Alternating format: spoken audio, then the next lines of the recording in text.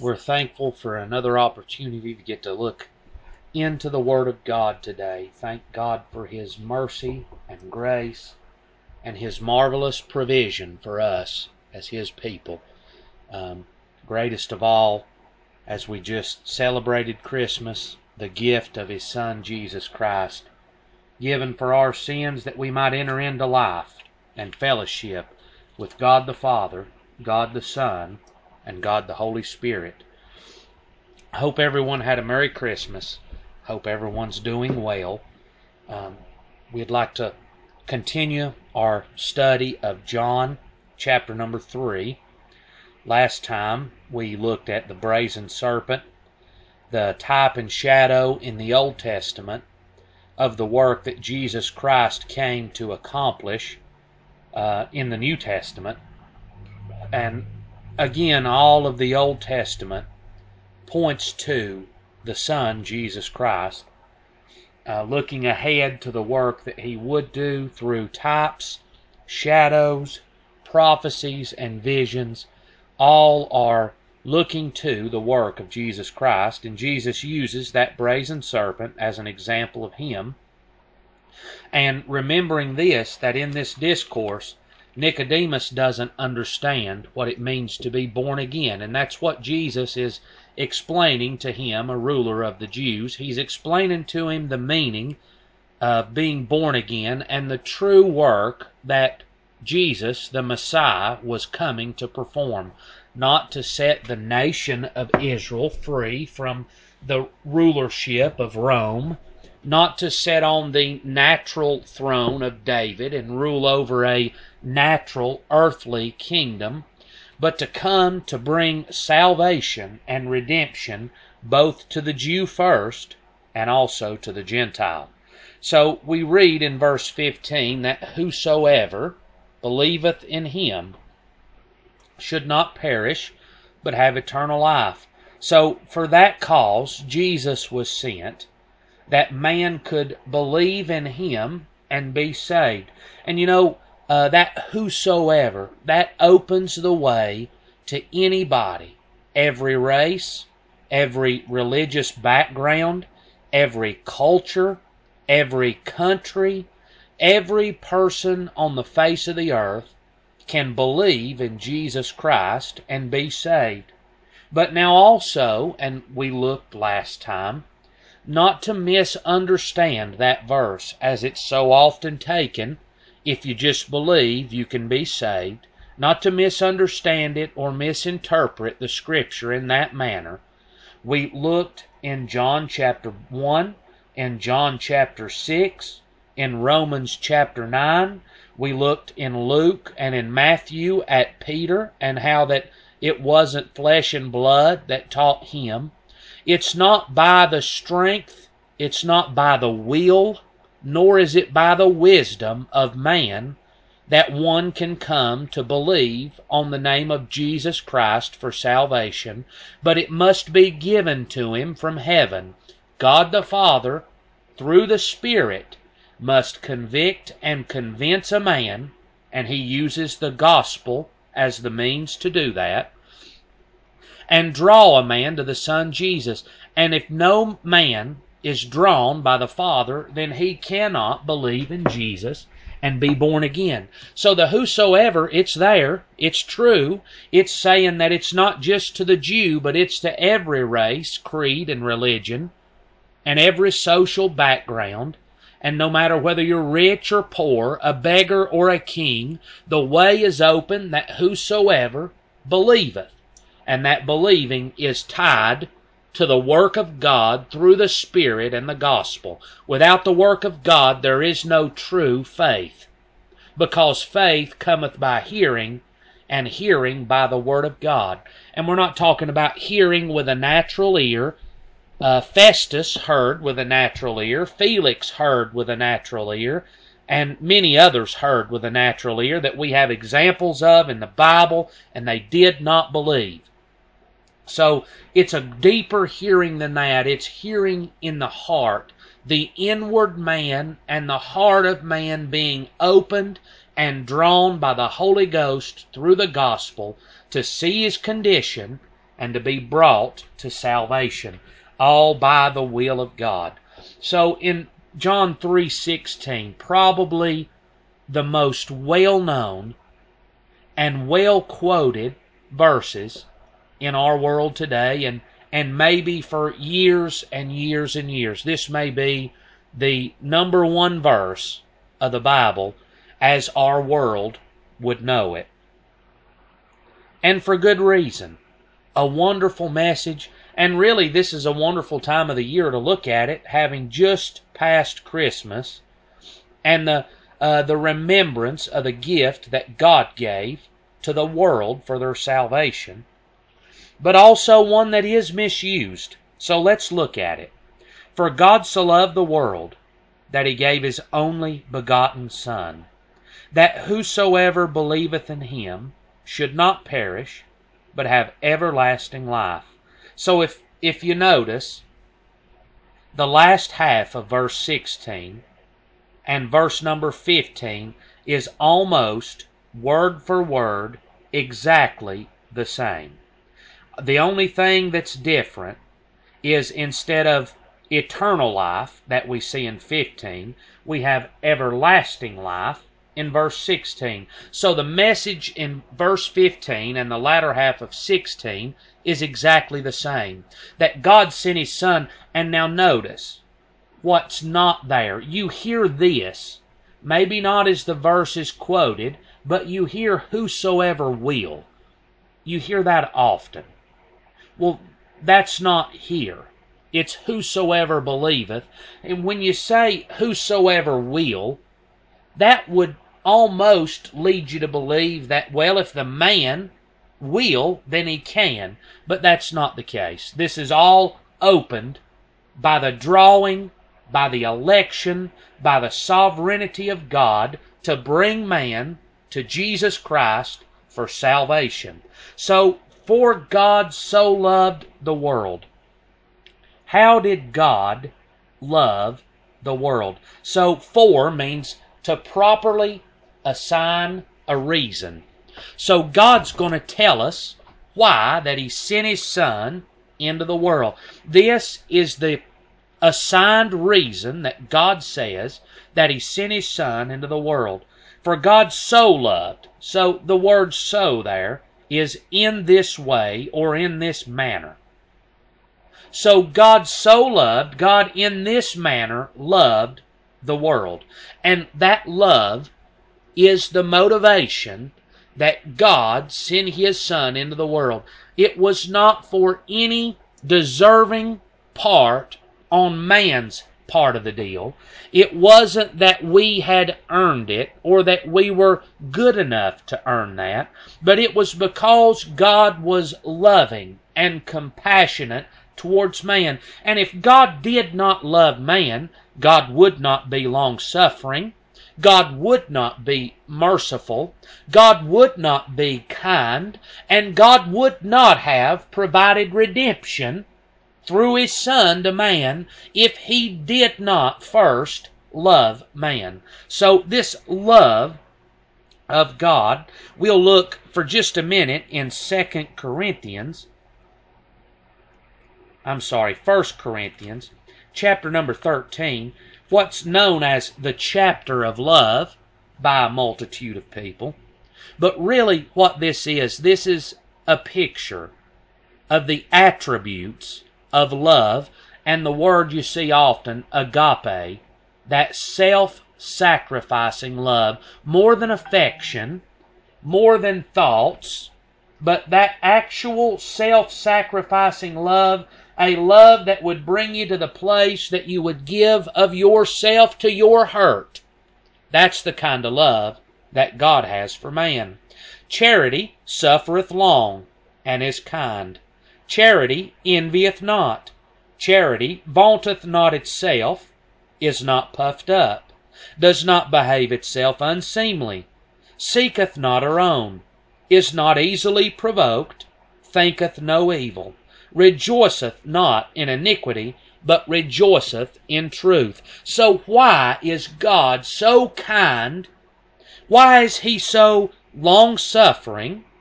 Why is he not puffed up? Why does he not get provoked and destroy mankind? It's because of the compassion and the love of God towards man. We could look in Romans 3, and I feel we've looked there many times.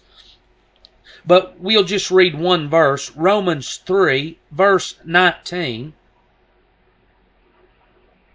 Now we know that what things soever the law saith, it saith to them who are under the law, that every mouth may be stopped, and all the world become guilty before God. Therefore by the deeds of the law shall no flesh be justified in his sight, for by the law is the knowledge of sin. So by the works of the law, no flesh can be justified.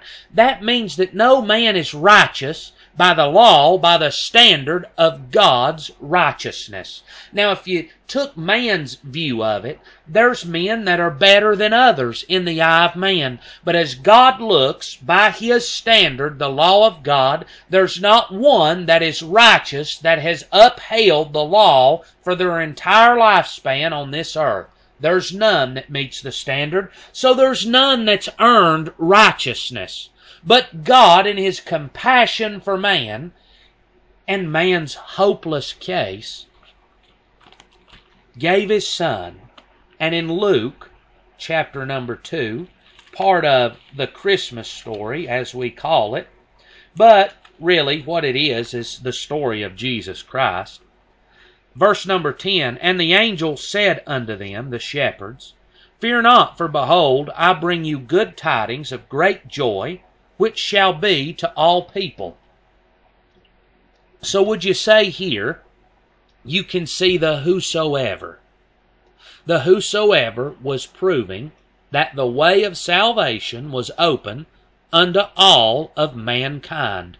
So here the angel speaking to the shepherds says, I've got good tidings of great joy. I've got wonderful news that's good for all of mankind. There is the whosoever. For unto you is born this day in the city of David a Savior, which is Christ the Lord. And this shall be a sign unto you. Ye shall find the babe wrapped in swaddling clothes, lying in a manger. And suddenly there was with the angel a multitude of the heavenly host, praising God and saying, Glory to God in the highest, and on earth peace, goodwill toward men. So God so loved, He loved the world in such a manner that here He's sending His Son to be born, and we know the purpose, that man could be redeemed. The motivation was the love of God and His compassion for the helpless and the hopeless state of man. There was no other way for man to be saved. There was no other means of deliverance. So God provided because He loved man. Now, you run into the argument, well, God don't love or we wouldn't endure these things. Well, the truth is, all of the bad that you see in this world is a result of sin. So instead of getting angry at God for the suffering and the death and all of the evil that we endure, we ought to give great tidings unto God that He provided His Son Jesus that we could escape this sin-cursed world. Satan is the prince of this world. If we're going to be angry at one for the suffering and for the death and for the evil in this world, we ought to be angry towards Satan and really towards ourselves who brought it through sin. But God loves mankind. We know that because He gave His Son.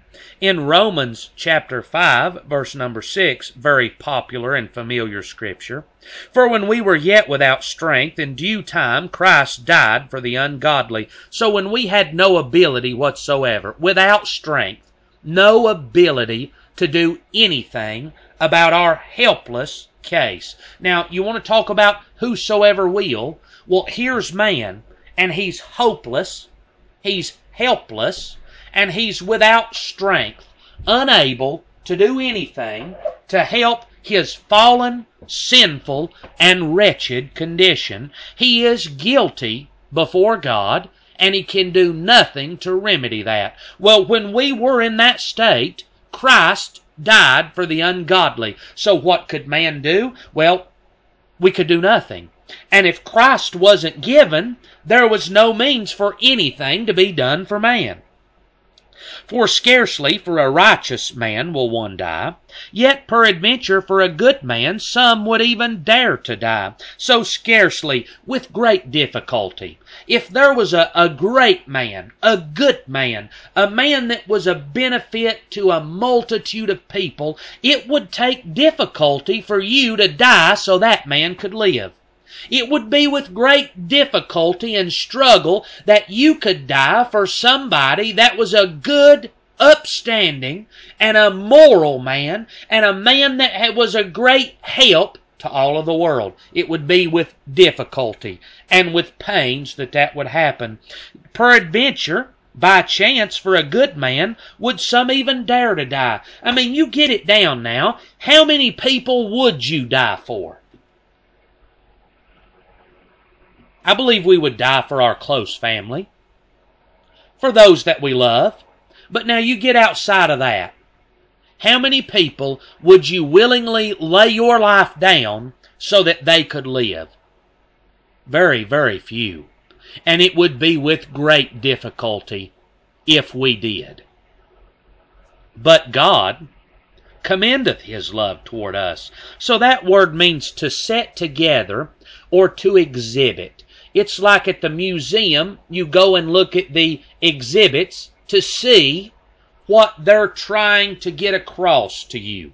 Well, here, God put his love. His love was on exhibit. It was set on display toward us, in that while we were yet sinners, Christ died for us. So we were sinners at the time. We were not moral people. We were not good people. We weren't in the family of God. We didn't love God. We weren't obedient to God. We didn't want to be obedient to God. We sure didn't love him. And we didn't care what he said. And we didn't care about his judgment. That's the state that mankind was in. And when we were in that state, God died for us, not just for the good, and not just for his family, and not just for those that he was dear to, but God loved the wicked and all of the world, that he gave his Son to die that they would not have to suffer. He gave him for the guilty. So, you would die for your son, you would die for your daughter, probably be willing to die for your wife, and ladies may be willing to die for their husband. But God gave his Son for wicked, ungodly sinners. Now, how much greater love can you get than that? Me laying my life down for my son, that's a great love. That's a great natural love that he could live. I would sacrifice my life for that. But God sacrificed the life of his Son that all of man, the wicked, the hateful, and the evil, that man could be saved. And what were we? We were enemies. This is Romans 5 verse 10. When we were enemies, we were reconciled by the death of his Son. Much more being reconciled, we shall be saved by his life. So God gave his Son that we could be pulled from the wrath, the anger, and the judgment of our own sin, be saved and in God's family. Chapter 5 of 2 Corinthians, verse number 19, to wit, that God was in Christ, reconciling the world unto himself, not imputing their trespasses unto them, and hath committed unto us the word of reconciliation. So, this is far too big for my mind to really settle on and get a hold of. But Jesus Christ, the man, was God in the flesh. God was on the throne in heaven. God the Father was on the throne, but God was in the man, Jesus Christ, and that was God reconciling all of the world unto himself through the death of his Son. This was the work of Almighty God, and it was given not so that God could become a greater God, but so that man might be delivered. In 1 John 4, verse number 9, in this was manifested the love of God towards us, because that God sent his only begotten Son into the world, that we might live through him. So God sent his Son that we could be alive. God's not more alive today than he was before Jesus. God's not more God today than he was before Jesus. He's not got more control over man today than he did before. God's the same yesterday, today, and forevermore. He's unchanged, and there's not even a shadow of turning within him. God's the same, and he's unchanged. But God sent Jesus not for his benefit, but for the benefit of mankind, that man could believe, be saved, plucked as a brand from the burning, and set in the very kingdom of God, righteous and holy in his sight, for our benefit and for our good. Herein is love, not that we loved God. Now, it's easy to love somebody that loves you, isn't it? But what about loving somebody that don't like you? And that's hateful towards you. That's always got a snide remark towards you. That doesn't like what you say, makes it evident, doesn't listen to what you say, doesn't want to. It's hard to love somebody like that, isn't it? Well, here's love. Not that we loved God, because we certainly didn't, but that he loved us and sent his Son to be the propitiation for our sins. Now, there's a greater picture there. That word propitiation, the appeasement of the wrath of God, kind of the same word as the Old Testament word atonement. I'm guilty without question. I'm in danger of the judgment because I've sinned, and I've not measured up to the law of God. Jesus is going to be the propitiation for all of those situations. The wrath of God towards me for my sin, he's going to suffer and be hung on a cross as payment for my sins.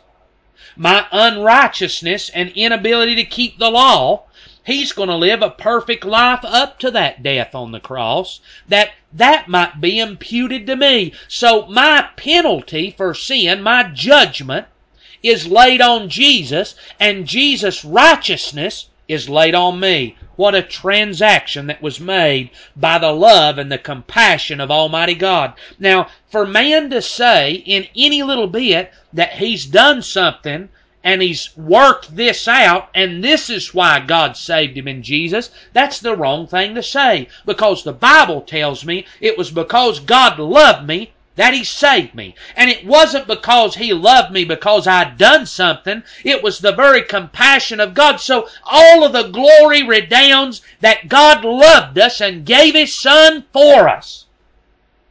There's no glory to man, but it's glory to God in the highest, peace, goodwill towards men.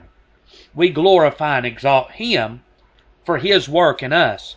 And again, that whosoever believeth in him, and remember, the whosoever is it's open to all of mankind, but the word believeth is in there as well.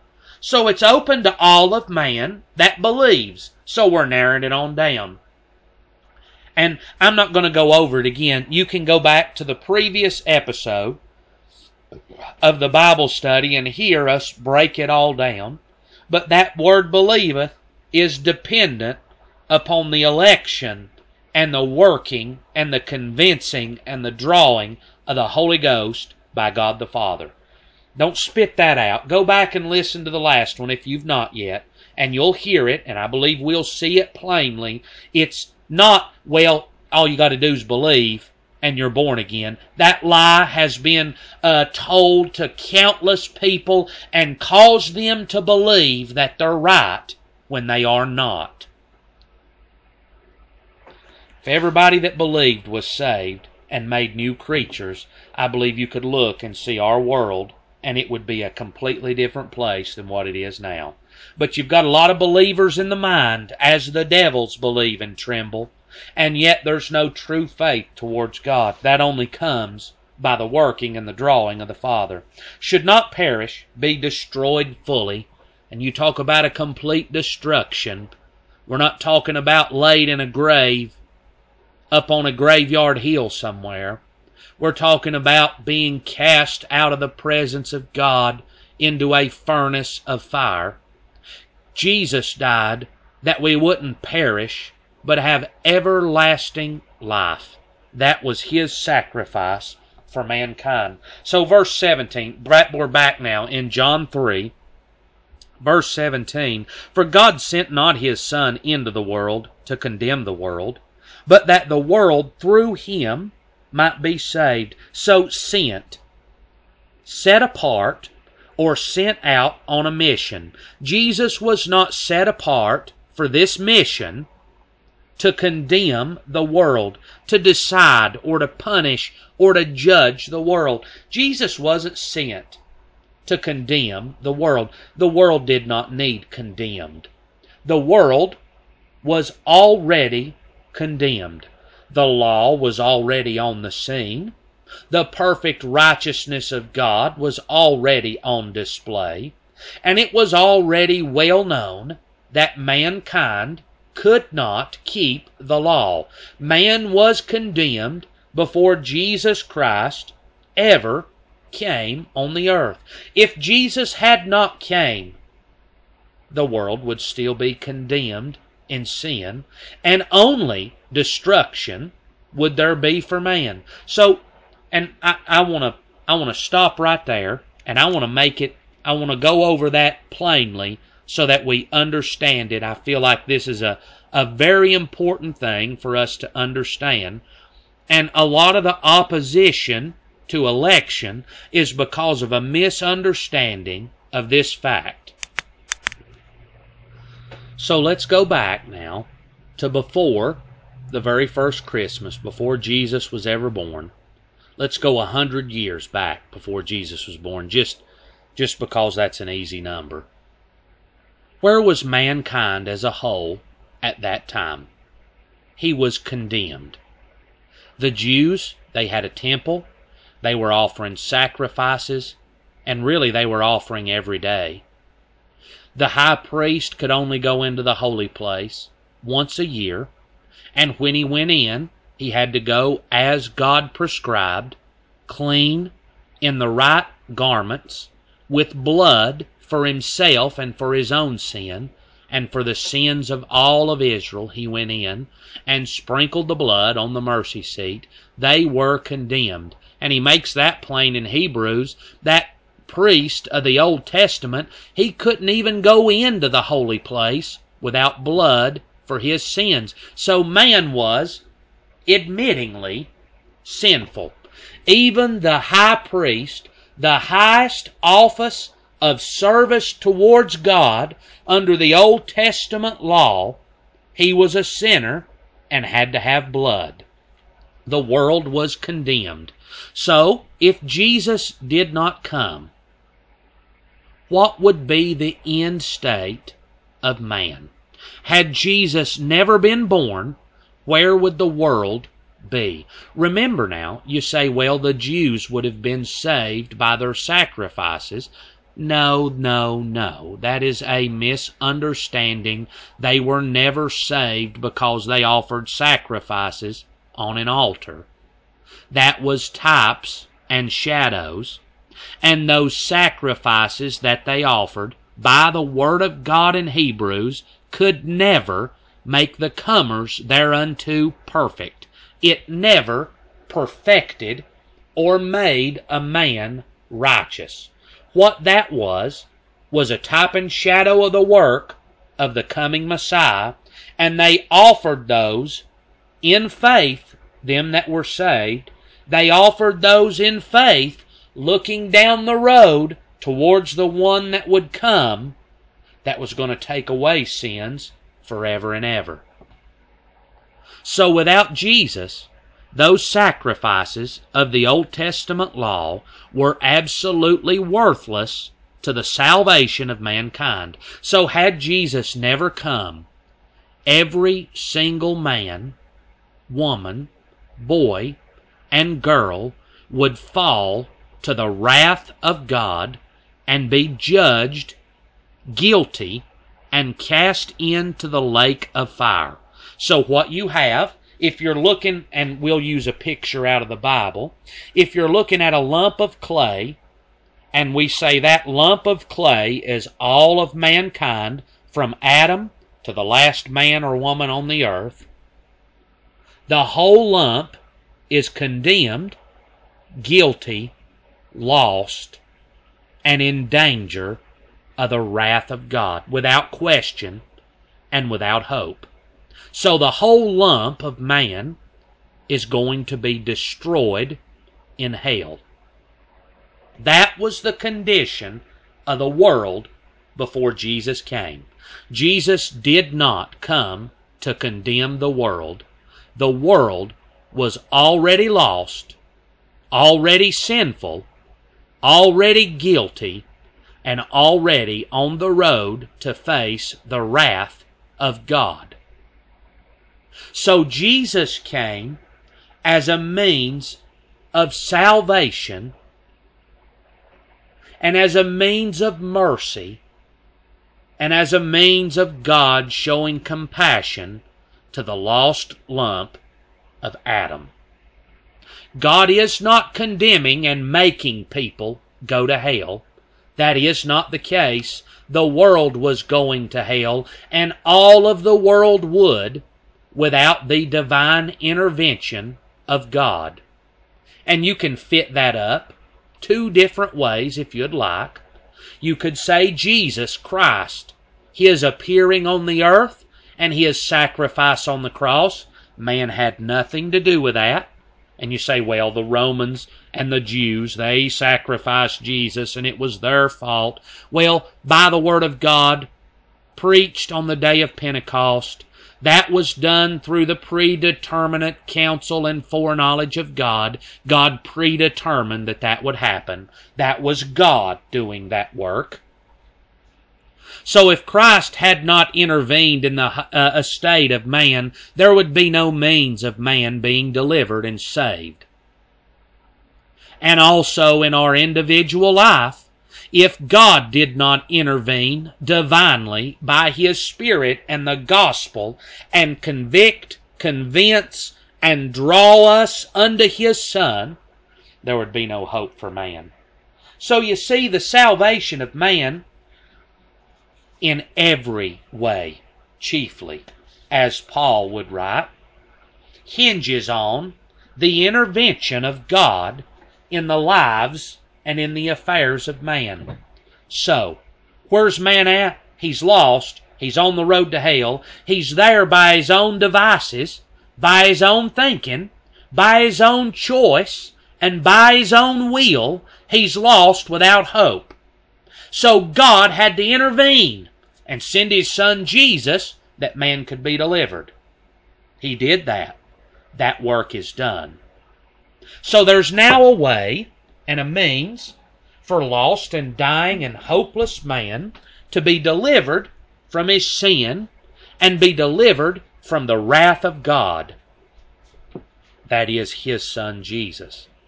Now, is it unfair of God to take some of that lost and condemned lump and redeem it out of there?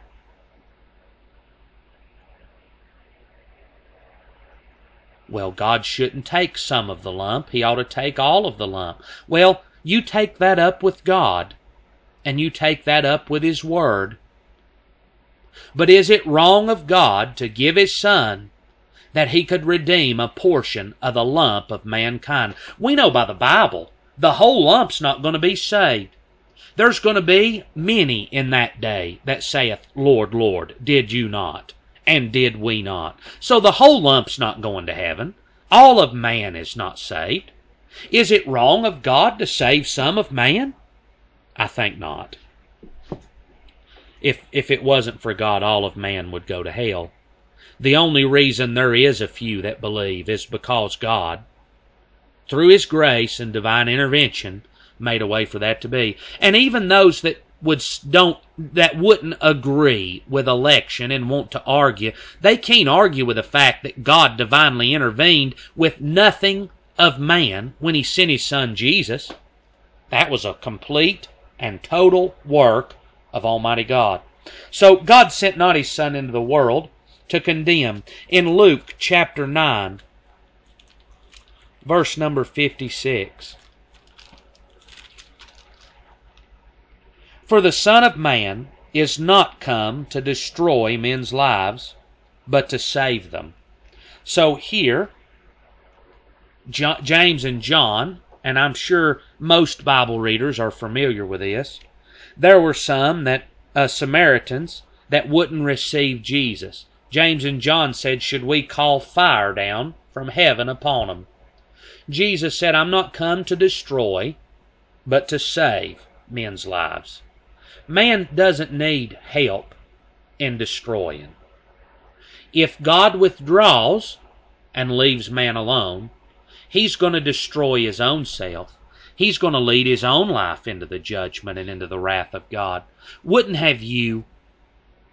I think if you're truly saved and born again and a child of God, I believe you can see that had God not, by His Spirit, convicted, convinced, and drew your soul to Him, we would still be lost today. And I've heard many testimonies say these words, I would probably be in hell today had God not passed by. Can you not see that? God don't have to move to destroy man. Man will destroy himself. God moves through His Son and the Spirit to save man out of that destruction. Man was already on the road to hell. He was already lost. He says in John chapter 5, verse 45, this is the words of Jesus, do not think that I will accuse you to the Father. There's one that accuseth you, even Moses, in whom you trust. Jesus says, I don't have to bring accusation against you. You're already guilty. You're guilty of the law that Moses brought. You're guilty of the Old Testament. You're already proven a sinner. You're already lost without hope. So God sent His Son. The Bible says, let me go back to John chapter 3. Let's read the latter portion of that verse. For God sent not His Son into the world to condemn the world, but that the world through Him might be saved. In 1 Timothy chapter 2 and verse number 6 we read, who gave Himself a ransom for all to be testified in due time. So Jesus gave Himself as a ransom. He's paying the debt that we owed to God, that we could be delivered out of that. You know, you think of a kidnapping. The kidnappers ask for a ransom. That ransom is paid and they release the captive. Well, we owed a ransom to God, and not of money, but of blood. Our sin and the wages of sin was death, and we owed God death, and not just death in a grave, but again, that soul death, that death in hell forever and ever that could never be paid. Jesus gave Himself a ransom, and Jesus' life and His sacrifice and His resurrection is sufficient to deliver and to save all of mankind. Now, it's not just a few going to be saved, because that's all that Jesus' blood would cover or atone for. Jesus' sacrifice was sufficient to deliver and atone for all of mankind. In 1 John 2, I believe we'll see this even more, and we'll try to expound just a little bit on this. 1 John chapter 2, verse 2. And he is the propitiation for our sins. So John's writing to the church here. He is the propitiation for our sins. We're saved, aren't we? Well, we're saved because Jesus paid and atoned for our sins. And not for ours only, but also for the sins of the whole world. He didn't just pay for the sin of them that are saved, but Jesus' death and sacrifice was sufficient to make payment for the sins of the entire world. Atonement for all of the world. In 1 Timothy, one more time in 1 Timothy, chapter number 1,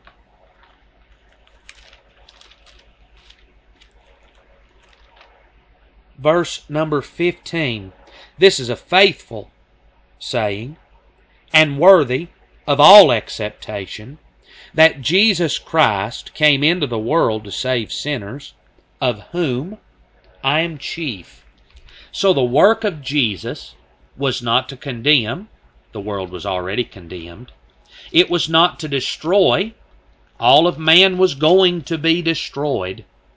But it was to save and to atone and to make payment for the sins of mankind. And it wasn't just sufficient for a few. His sacrifice was sufficient for all of the world if they would believe. How do we know that? Okay, so we believe that there's going to be a resurrection of the dead. Who's going to be resurrected at the last day? In Daniel, the prophet Daniel, chapter 12, verse 2. Many of them that sleep in the dust of the earth shall awake, some to everlasting life, some to shame and everlasting contempt. So Daniel sees a resurrection, not just of those that are saved and that are going to enter into life, but he sees a resurrection from the dead of those also that are going to be cast into the lake of fire. He sees what John sees in Revelation, chapter number 20, verse number 12. And I saw the dead, small and great, stand before God. And the books were open, and another book was open, which is the book of life. And the dead were judged out of those things which were written in the books, according to their works. And the sea gave up the dead which were in it, and death and hell delivered up the dead which were in them, and they were judged every man according to their works. And death and hell were cast into the lake of fire. This is the second death. And whosoever was not found written in the book of life was cast into the lake of fire. So all of the world is going to be raised at the last day. Some to face the judgment of the wrath of God, some to enter into the life and salvation that was provided through the ransom of Jesus. In Matthew, one more place, we'll look at a parable, and we'll see this, I believe. This is Matthew 25, verse 31. When the Son of Man shall come in his glory, and all his holy angels with him, then shall he sit upon the throne of glory. And before him shall be gathered all nations. He shall separate them from one from another, as a shepherd divideth the sheep from the goats. So you can read the rest of that if you would like. So when he comes in his glory, when he comes back the second time, every nation and every soul that ever lived is going to be before him, and he's going to judge and separate them. So Jesus' sacrifice. Now, you've got people being resurrected. So how can that be? In 1 Corinthians chapter 15, verse number 55. O death, where is thy sting? O grave, where is thy victory? The sting of death is sin, and the strength of sin is the law. But thanks be to God, which giveth us the victory through our Lord Jesus Christ. So we were dying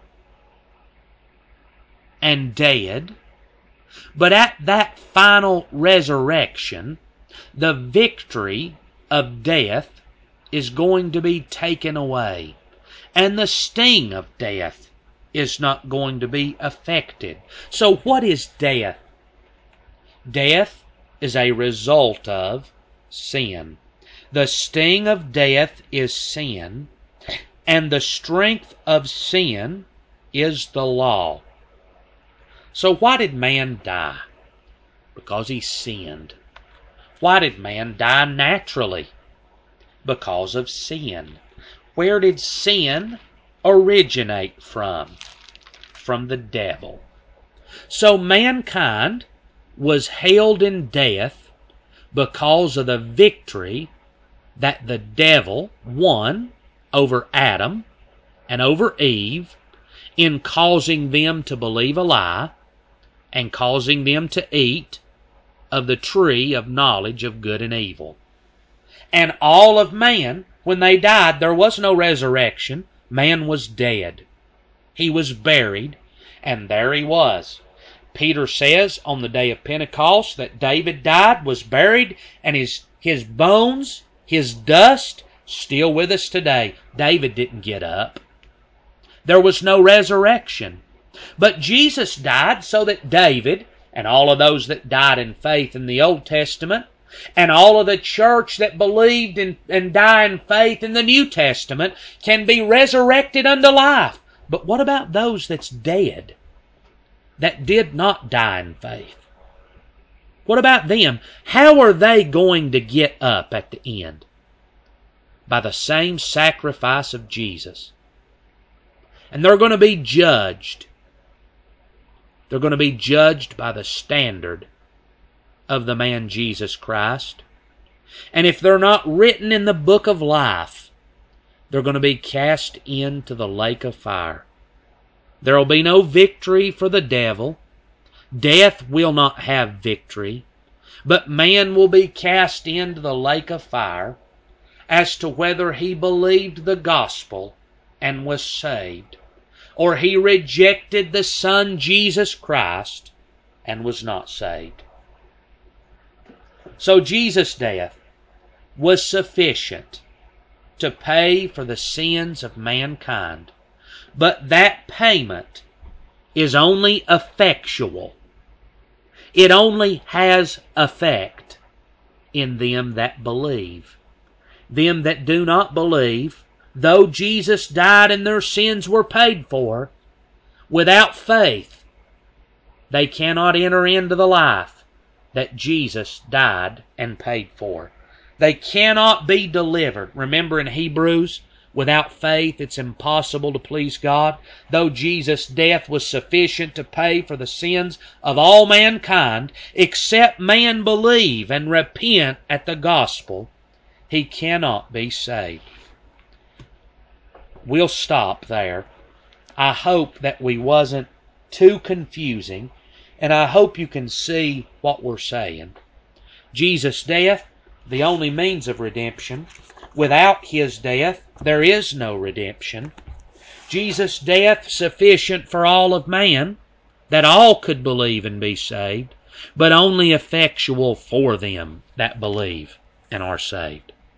We hope again that you had a Merry Christmas and hope you have a wonderful New Year. Just a few days left as we record this until the New Year, 2021.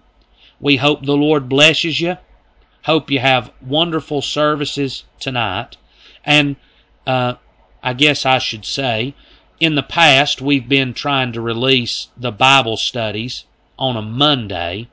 We're going to move that to Wednesday because we typically have a Sunday school coming out on Sundays. We try to do that every Sunday. And so on Wednesdays, we'll try to release Bible studies. and give a little time in between. We hope the Lord blesses you. We ask you to pray for us. We'll try to remember all of you that listen. We love you. Thank you.